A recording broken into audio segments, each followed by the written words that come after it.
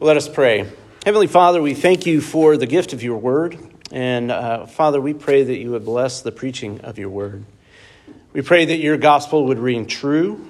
And Lord, that you would speak to each of us through your Spirit. And we pray, Lord, that anything spoken that is not true or profitable would fall to the ground, and that your Son would be lifted up for all of us to see and to adore. We pray this in the name of the Father, and of the Son, and of the Holy Spirit. Amen. You may be seated.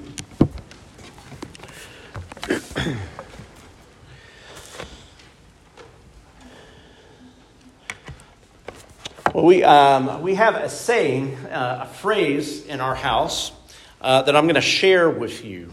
And the phrase is this. There's this meme. There's this meme. There's memes everywhere. My kids' generation speak of memes like my generation spoke in quotes from movies and from TV shows. It's really a marvelous and amazing thing. And so this is what usually starts conversations in our house. I might be exaggerating a little bit, but it is something I give my kids a hard time on. Sorry about that, guys. But it's not that I'm against memes. In fact, I have my own favorite memes. And I'm going to share with you my favorite meme, which is not really a meme at all, but it is a photograph that was being circulated a few years ago. And I just thought it was ingenious. So I'm going to share it with you. It was a meme was a photograph of a wall that had stenciled on it in beautiful script a Bible verse. And the Bible verse was 2 Corinthians chapter 13, verse 11. If you don't know this off the top of your head, it's okay. I'm going to read it to you. It says this: "Finally, brothers, aim for perfection. Aim for perfection, and the God of love and peace will be with you." So why is this my favorite meme? Well, on the wall that was so beautifully beneath the stencil and all of the script letters were mounted a row of urinals in the men's room. Aim for perfection, brothers. Where you aim matters, doesn't it? Where you aim matters. Whether you're hunting, right? Or you're playing darts, or in the restroom. And all the ladies in the room say, "Amen." Bless my wife's heart. She lives with 5 of us. Well, where we aim matters. And the point of all of this is that our lives are on a trajectory. We are aiming for something. And the place that we're aiming for determines a lot. It matters. We can either aim downwards, as Paul will tell us, or we can aim upwards. We aim downwards or we aim upwards. In other words, we can focus on earthly things or we can focus on heavenly things where Christ is. Well, this is our 3rd week in a short sermon series on the Book of Philippians, focusing especially on the experience of anxiety. Thinking about what is anxiety, why do we have it, where is it, and what are its effects, particularly in the church. And I've been saying that we live in a very anxious age. Outside of these walls, there's all kinds of things going on. There are all kinds of things going on, and we bring that with us into the church. And the first week we talked about the fact that this anxiety actually threatens our gospel unity. And if we're not careful, we bring anxiety and it can run amok within the church. Well, today, Paul is talking about where we aim. And I want us to think about how anxiety affects us and what this has to do with this passage. And it has to do with this passage in this way. You see, anxiety engulfs us when we are aimed downwards. Anxiety engulfs us when we're aimed downward at earthly things. But when we aim upward where Christ is, we can be a non-anxious presence in a very anxious world. So that's where we're going. We're going to be looking at Philippians chapter 3. And we pick up sort of at the end of Philippians chapter 3. The beginning of the chapter, Paul is talking about all the things that he has gained in his life.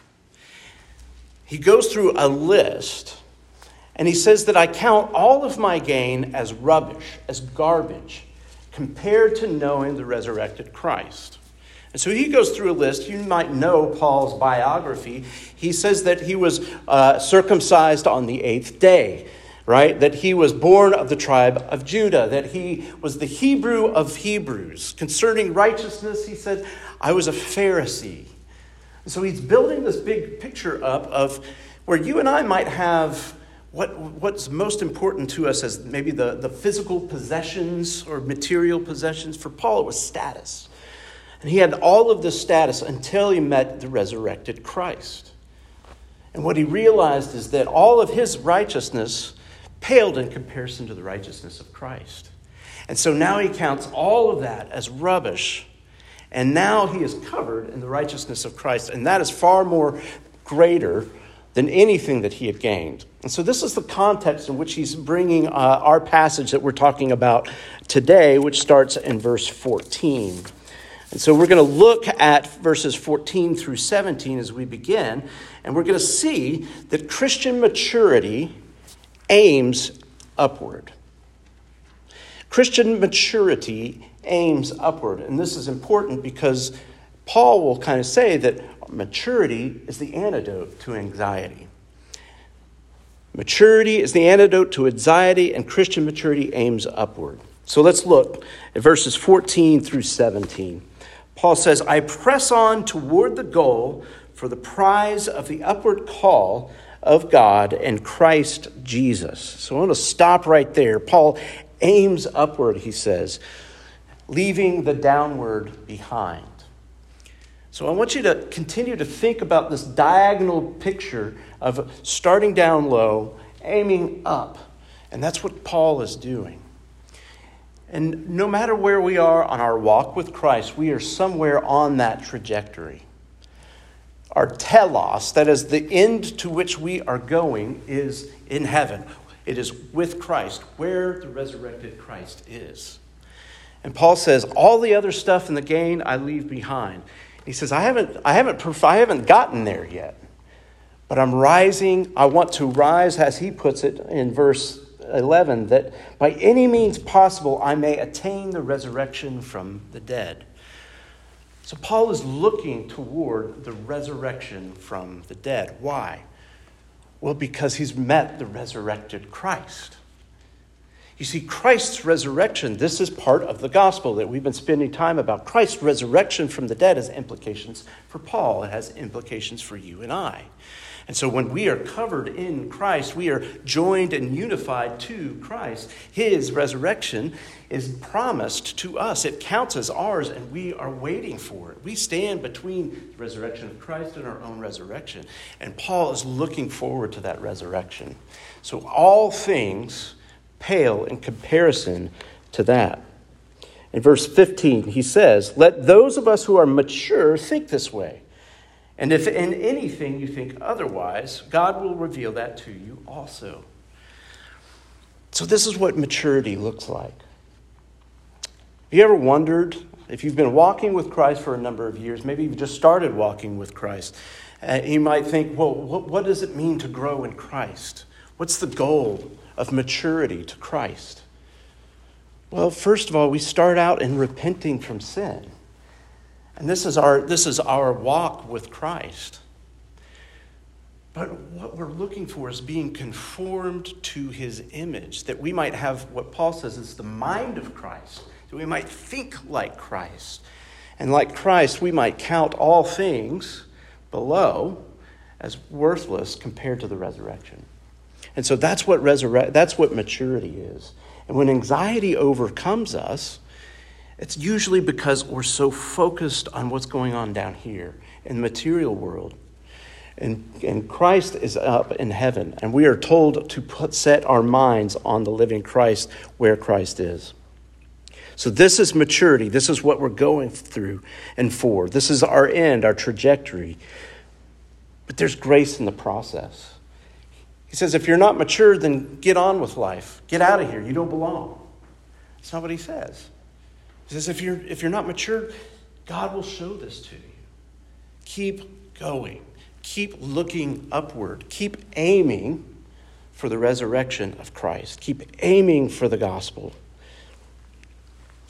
And then finally, in verse 16, he says, only let us hold true to what we have attained.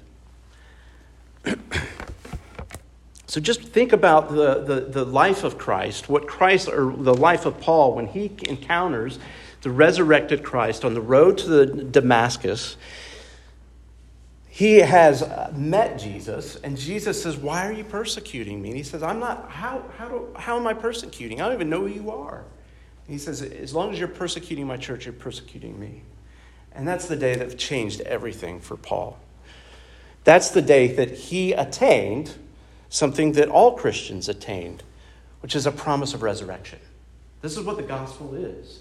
It is a promise of forgiveness of sins, a promise of being held in a righteous state before a holy God, found hidden in Christ, and a promise of resurrection. And this is the gospel.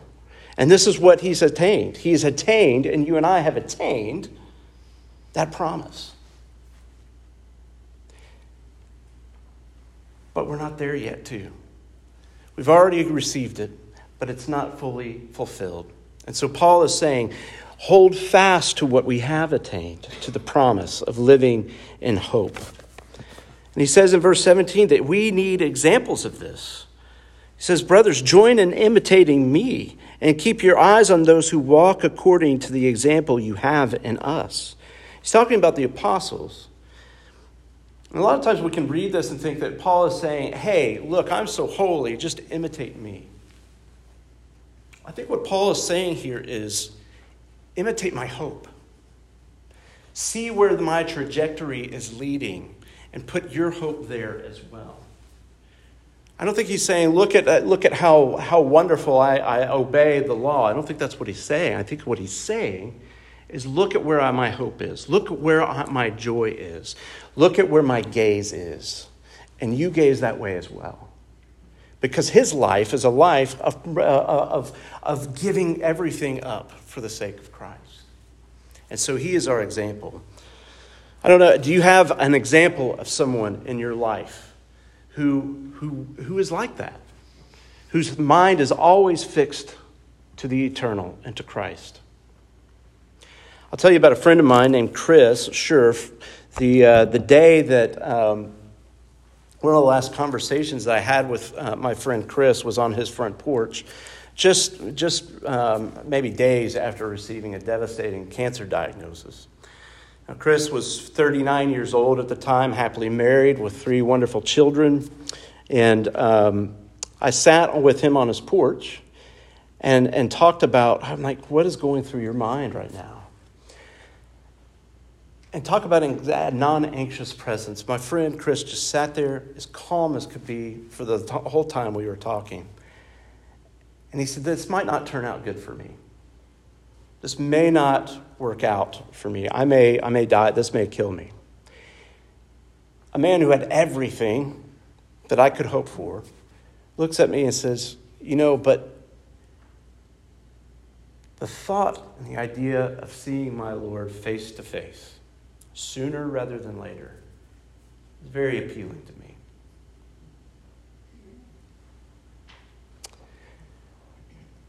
That's what this trajectory, that's what Paul is saying. Keep your eyes on that. And if you have anyone in your life that his gaze is so fixed on Christ, do what they're doing. Do what they're doing. I think my friend Chris did that. So Christian maturity, it aims upward. This is what it means, I think Paul is saying, to grow in Christ. Is to always be looking upward. To contrast that, anxiety is always aimed downward. Let's look at verse 18. Paul says, for many of whom I have often told you, and now tell you, even with tears, walk as enemies of the cross of Christ. Verse 19, their end is destruction, their God is their belly, and they glory in their shame with minds set on earthly things. Enemies of the cross of Christ. Paul is saying there are enemies of the cross of Christ.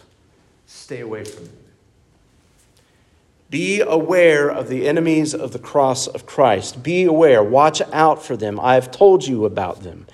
And here's how you know them.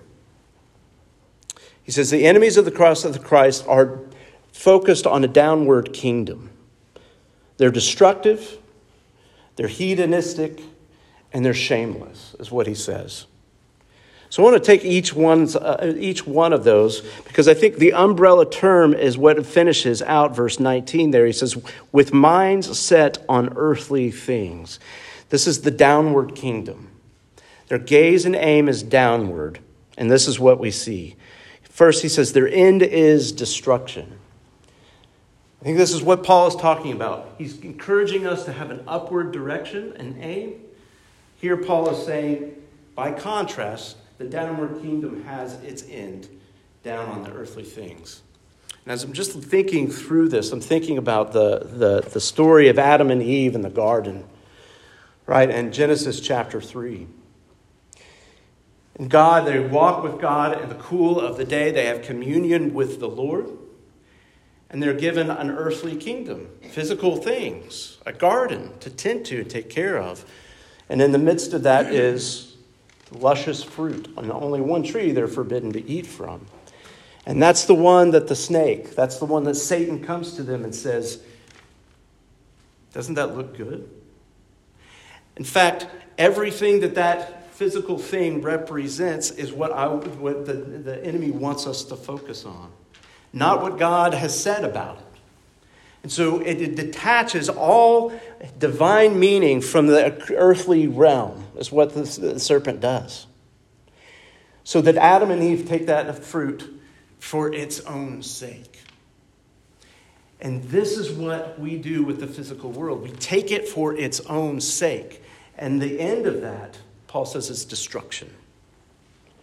He says their God is their belly. Are they really worshiping their stomachs? This is a shorthand. This is a God. Your God being your belly is those things that satiate all of our physical longings, and we go after them with everything that we can. This is what materialism does. This is what materialism is. It's a desire for the thing, the physical world and the downward world, for its own sake. And Jesus says that water will never satisfy. Jesus says, I can give you living waters, and you'll never thirst again. And finally, you're shameless. The enemies of the cross are shameless. Well, this makes sense. There has to be a way that we can explain why our love and desire for the material is not a bad thing. And we're really good at that. We're really good at that. And Paul says we need to, anytime that we do that, we become an enemy of the cross. Why?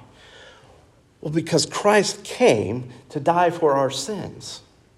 And anytime that we say that our sin is not sin, that our sin is worth everything that we can possibly put our minds and hearts into and dedicate to, what we say is that the cross of Christ wasn't really necessary. It wasn't really needed. We're enemies of the cross. But that's not us. We are part of an upward kingdom. Jesus said in the Sermon on the Mount of Matthew chapter 6, he says, do not be anxious, saying, what shall we eat? Or what shall we drink? Or what shall we wear? These are physical things. And I'm not saying there's things wrong with these. But listen to what Jesus says. Don't worry about them. Don't be anxious about them. For the Gentiles seek after those things with all their hearts. Those are the highest goods. But your heavenly Father knows that you need them all. Your heavenly Father knows that you need them. So what does he say? He says, you seek first the kingdom of God, and all these things will be added to you. We are part of an upward kingdom, and when we focus on the downward, we become very anxious. Instead, we are called to be citizens of a non-anxious kingdom. We'll finish by looking at verses 20 and 21. Paul says, "But our citizenship is in heaven, and from it we await a Savior, the Lord Jesus Christ, who will transform our lowly body to be like his glorious body." Our bodies that are craving all that the Lord doesn't want us to crave for its own sake. All of our going after status and material and relationships and all of the things that we try to fill ourselves with that never satisfy us. We will be raised in a glorious body like Christ's. He will transform that lowly, that downward body to be a glorious body like his. How? By the power that enables him even to subject all things to himself. I'm just going to close with us thinking about something that I think that we're in danger of as a church today. Not just Mission St. James, I just mean all of our churches. And sometimes we forget the power of God, that God has power, that Jesus Christ was raised from the dead. How much more power could you expect or want or desire to see or benefit from? And we are living in a time when we doubt God's power. But God is in the power, that God is in the business of transformation and change of human beings. That's what he's doing. That's what our sanctification is about. That is what following Jesus is about changing us so that our desires and the greatest things that we could want in the world that were once down here are now pushed up here, that we now look up here. But that doesn't happen overnight. We tend to be anxious because we're afraid. We have a scarcity mindset. Am I going to have enough money? I just need to hoard some things just so I'm going to be okay if everything goes south. But the life of faith says, don't worry about those things. Your heavenly Father knows that you need them. And the same God that raised Jesus from the dead is powerful enough to make sure that you have clothes on your back, you have food in your stomach, and everything else that you could possibly need. Whether that's through relationships and companionship, or whether that's through material goods. And we run the risk of not thinking that God has the power to change those things. That he has not the power to actually provide for us. But friends, if we at Mission St. James are going to be a non-anxious culture and presence within a very anxious age, then we need to make sure that our gaze is always upward. That we're always looking to Christ, to his gospel and his love, not only for us, but for our neighbor as well. Because if folks come into Mission St. James and we're just an anxious bunch, I don't think that we're going to have any way to offer the non-anxious presence of the gospel and Jesus Christ in the world. And so this is our calling. This is what we're called to. And we get it by facing and looking upward, aiming upward. Let's pray. Heavenly Father, we thank you for the gift of your gospel, the gift of your Son, Jesus Christ. And Father, we pray that you would take our anxiety, those things that weigh on us, that burden us. We pray that you would help us to grow, not that we have already attained or that this could happen overnight, but we pray that you would help us to grow in our trust in you, our trust in the power of you to raise your Son from the dead. And may we be so transformed by your power and so malleable in your grasp and in your hands, Lord, that the world around us that is so anxious and desperate for peace might find it in the very doors and homes of the members of your church and your body. We pray this in Jesus' name.